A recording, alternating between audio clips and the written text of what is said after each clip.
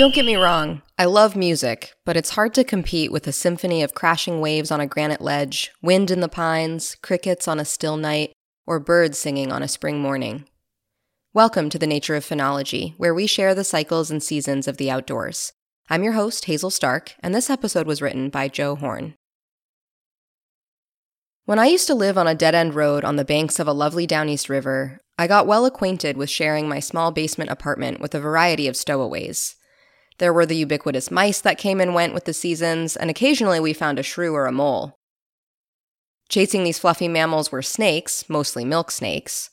While we only saw the snakes once in a while, we did find their droppings in corners and closets just about any time we moved our furniture around. But they were harmless to us, kept to themselves, and most likely just reduced the mouse population, so we were fine with these scaly visitors. But as a relatively light sleeper, once the clock hits 3 a.m., one group of critters in our little apartment that I never grew to love were the crickets.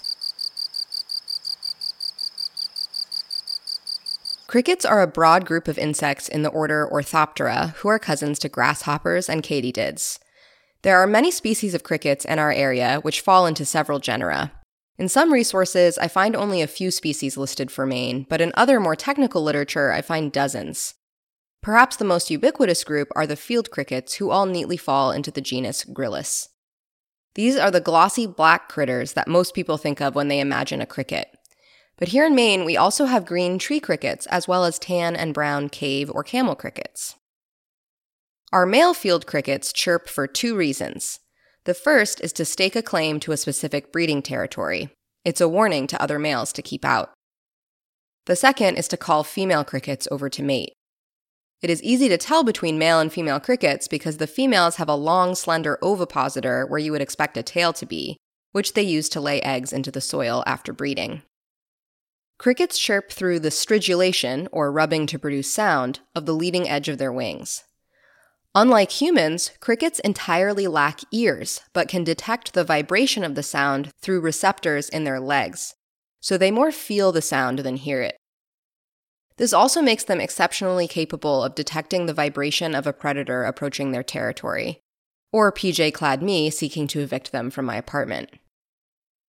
Unfortunately for me, however, I hear the sound. Whereas the sound of crickets chirping at night as you drift off in your tent when camping is music for the soul and for sound sleep, a field cricket staking its territorial claim at 2 a.m. a foot from my ear under the bed is essentially an alarm clock.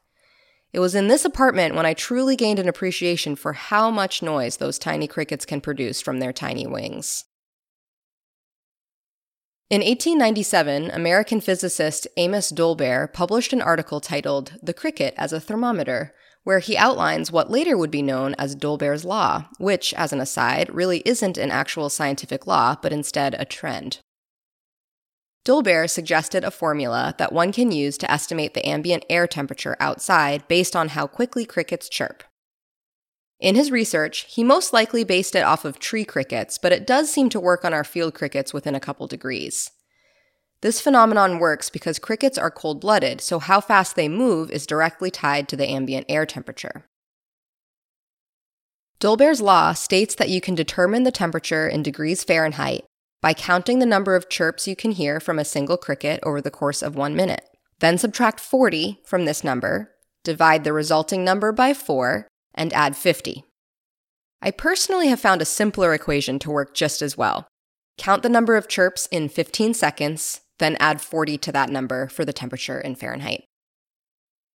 So this weekend, I hope you are lucky enough not to have a cricket under your bed, but perhaps you might hear some of the last cricket chirps of the season as we careen towards regular hard frosts and a quiet, almost bugless world.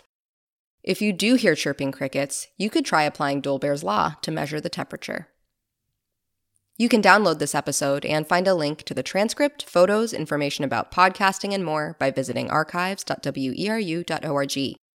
Thanks for listening, and please join us next week for another dive into the nature of phenology.